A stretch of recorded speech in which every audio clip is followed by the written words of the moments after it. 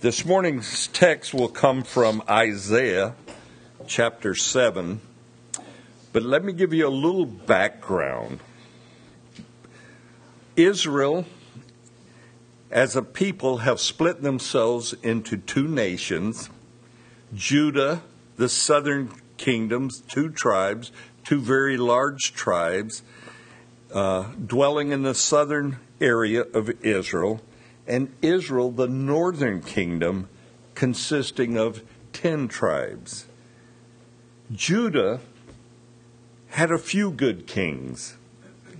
However, the northern kingdom of Israel did not have one godly king that they can point to.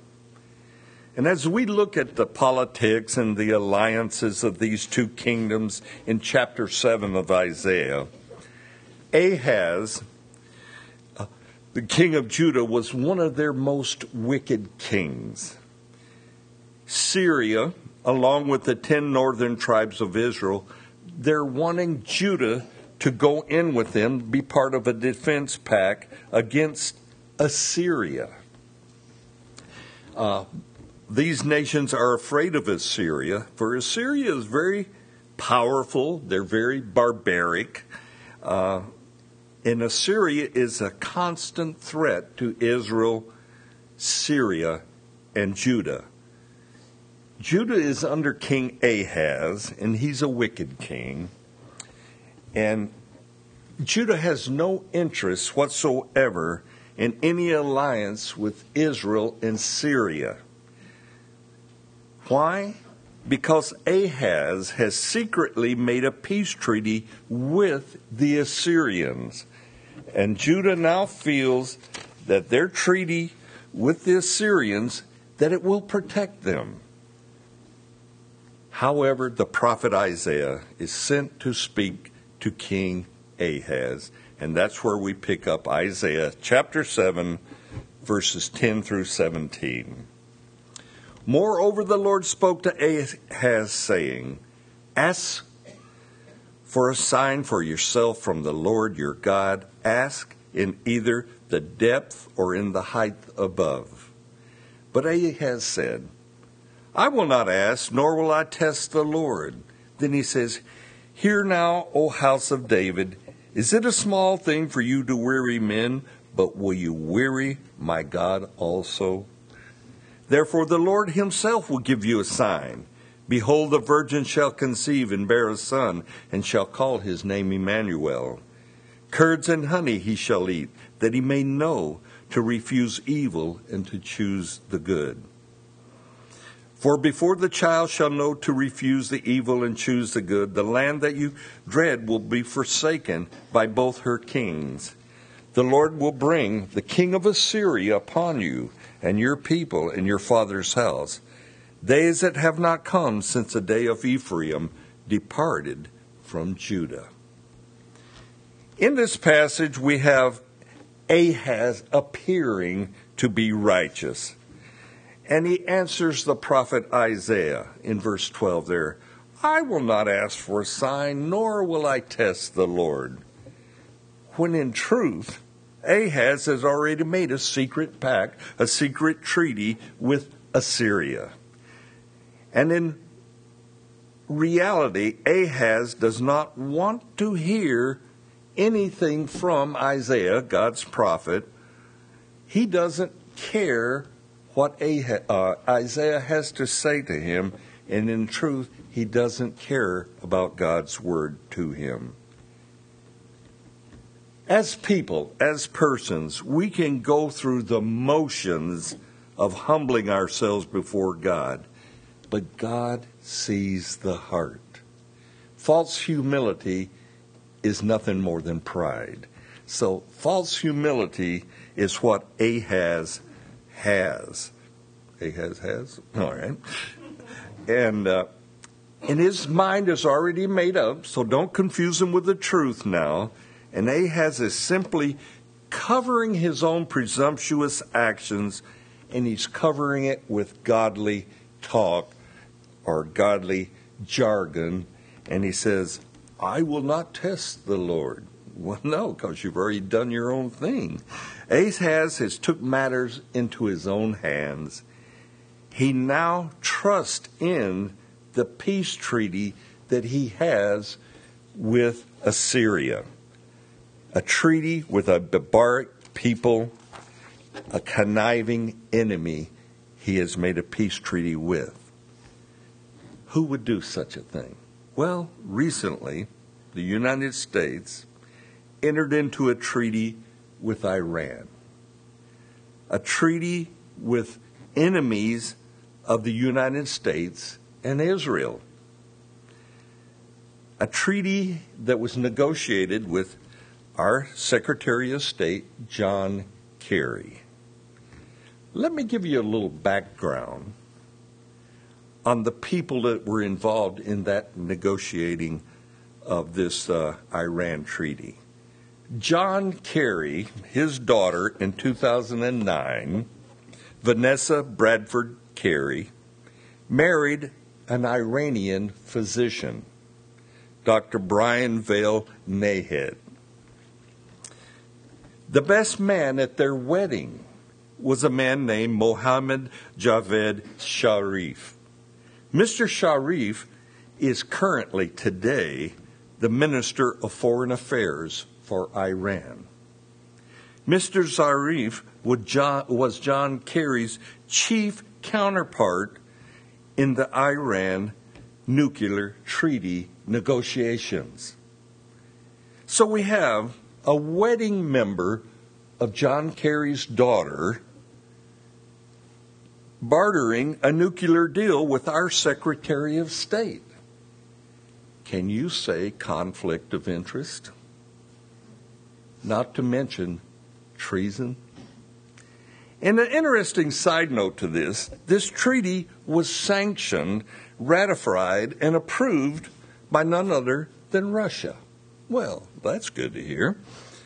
And so we have made a nuclear peace treaty with a nation that calls Israel little Satan, but they openly call us, the United States, big Satan.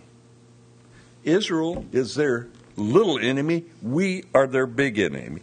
But we made a treaty with this people who consider us their enemy. And to say this is a foolish treaty, a dangerous treaty for us in Israel, well, that's putting a good spin on it to say it's naive. Can we trust a people that have sworn to be our enemy? They have sworn for our destruction, and they have hidden their nuclear program in the past from inspectors. So why do I mention this treaty at all? Why bring politics into the pulpit? Well, because Iran and Assyria happen to be the same people that are mentioned in Isaiah chapter 7. King Ahaz of Judah made a secret treaty with the Assyrians.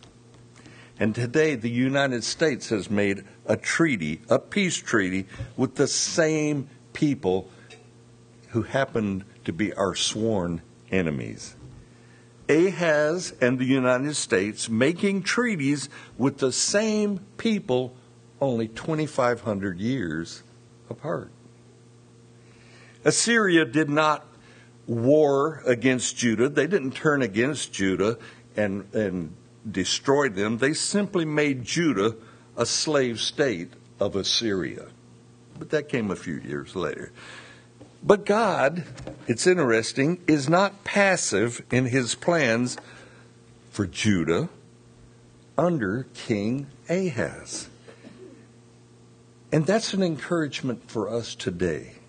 God is not passive in our treaty with Iran.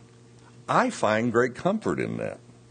God has a plan for the Jewish people and the Christians of the world today. God tells Ahaz, I myself, Ahaz, will give you a sign of my purpose for the nation of Judah, for the nation of Israel, and really for the entire world. And here's my sign. The virgin shall conceive and bear a son, and you shall call his name Emmanuel.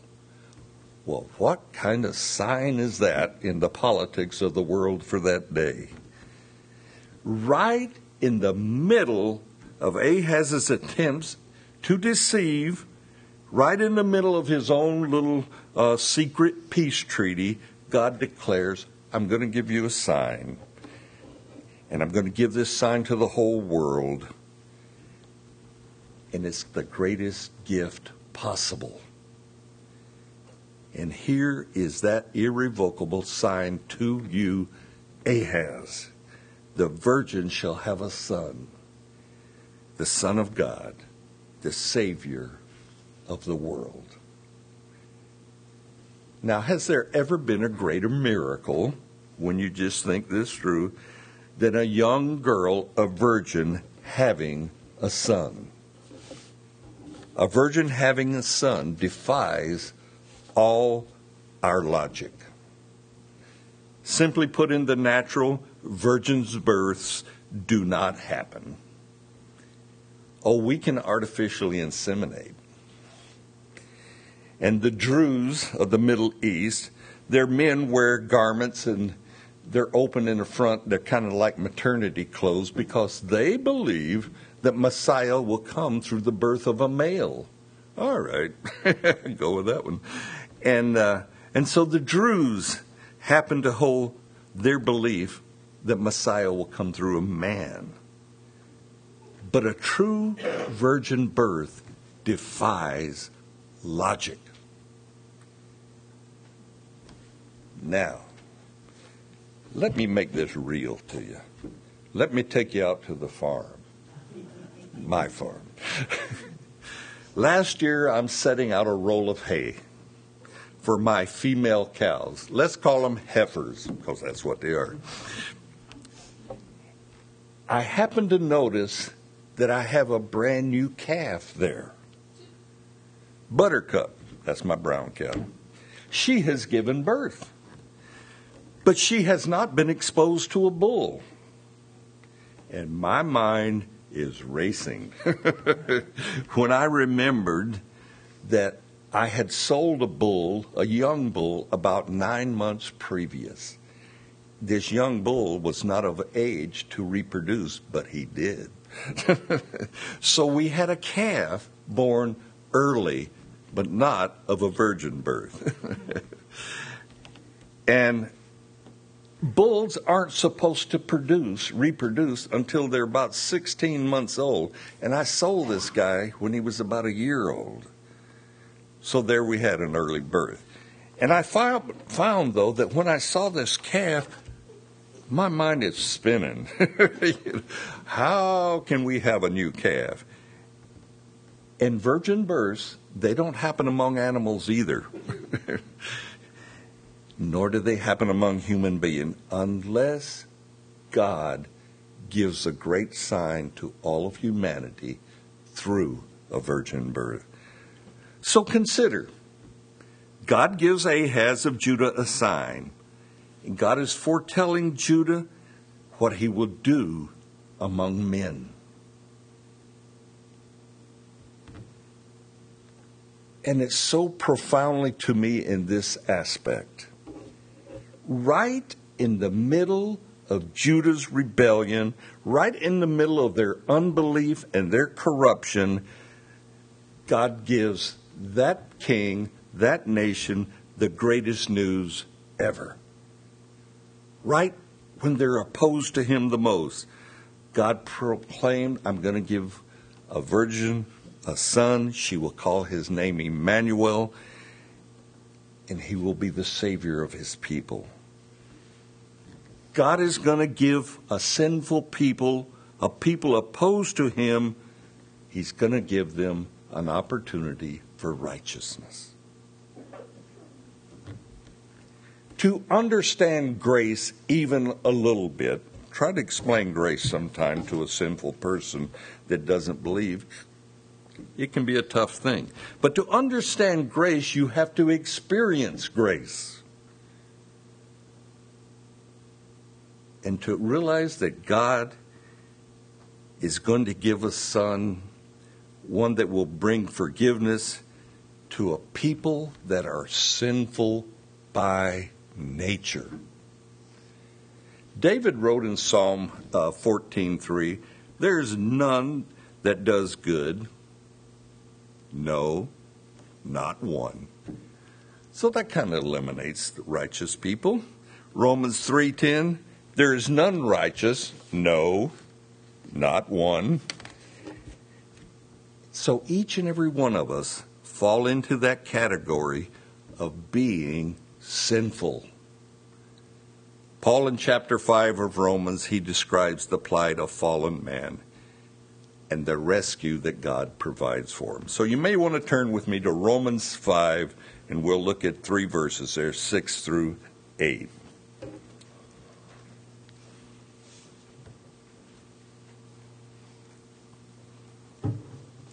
Romans 5, verse 6. "For when we were still without strength, in due time Christ died for the ungodly. For scarcely for a righteous man will one die, yet perhaps for a good man someone would even dare to die. But God demonstrates his own love towards us, in that while we were still sinners, Christ died for us." Verse 6 talks about without strength. So weak, so feeble, unable to provide or help ourselves in any way. When we could do nothing to benefit ourselves or even present ourselves in a better light before God, when we were totally defenseless and helpless, Christ died for us. When mankind realized in due time, when God allowed us to come to our end of our own selves, when we were without hope, frustrated and hopeless, Christ died for us while we were opposed to him. Paul draws a conclusion by the Holy Spirit. So he says, "For scarcely for a righteous man will one die." And even at our best time of courage, perhaps we would dare to die for a good person, a person we deemed worthy. But God went way beyond our capacity to understand, much less imitate him. And God demonstrated his great love for men by redeeming us while we were opposed to him. We can circle the wagons of our emotions. When we detect a person who is not in agreement with us, a person that is contrary to us, and in plain terms, a person we would consider an enemy, Christ died for us.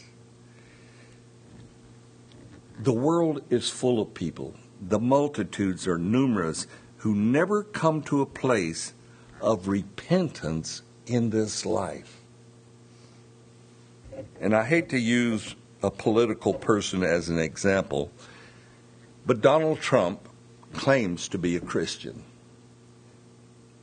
I'm not here to judge Donald Trump, but I judge what he said. He said, when asked, "Have you ever asked God to forgive you?" And he said, "I can't recall ever asking God to forgive me." And I want to say, Donald Trump, you're not a Christian. You know, if you've never asked for forgiveness, how do you have forgiveness? But anyway, that's beyond that. We can be so self-absorbed into our own will and our own plans that we never turn to Christ who died for us. In truth, some people never turn to Christ, and that does not escape God's foreknowledge. He knows this. Jesus said, "Narrow is the way of salvation, and few are who find it. Yet Christ, He died for us. He died for us so that we would turn to Him. But Christ also died for those that won't turn to Him, who will never accept salvation, who will never repent. He died to give them an opportunity. What love, what compassion. For God tells us He's not willing that any should perish. I'm grateful for that. So this Christmas season, realize, just as Ahaz of Judah was given a sign that a young virgin would have a son, Emmanuel, our Savior, and understand that God is not through with the affairs of men today. Do you look around and see things troubled? I was talking to a fellow before service, and he said, I had a rough week just watching the news and seeing what was coming down. And we can all see the different things that upset us in the news. And it can be disturbing. But look what God did for Judah while they were in the midst of opposing Him. He said, I'm going to give you a sign, Judah. A virgin's going to have a baby, and you'll call his name Emmanuel, and he will be the Savior of your people. Right in the middle of their opposition to Him. So no matter how perverse our nation becomes, and no matter how dark it appears to be getting, God has given us Emmanuel, born of a virgin. Amen? Amen. Let me get you to stand. We'll close in prayer. Father God, I am so grateful for your plan of salvation. I am so grateful that you looked upon us, sinful men, sinful women, sinful children, and you gave us hope in your Son. That if we would call upon Him, we would receive salvation, eternal life. While we were opposed, Lord, you made a plan. While we were contrary to you, you made a plan for us to receive salvation. Thank you so much for Jesus, and thank you, Jesus, so much for being obedient, coming, taking on flesh, living a life among us, and then dying on the cross for our sins. We love you for that, Lord. We thank you for our salvation. We thank you for redeeming us. And we thank you in Jesus' name. Amen.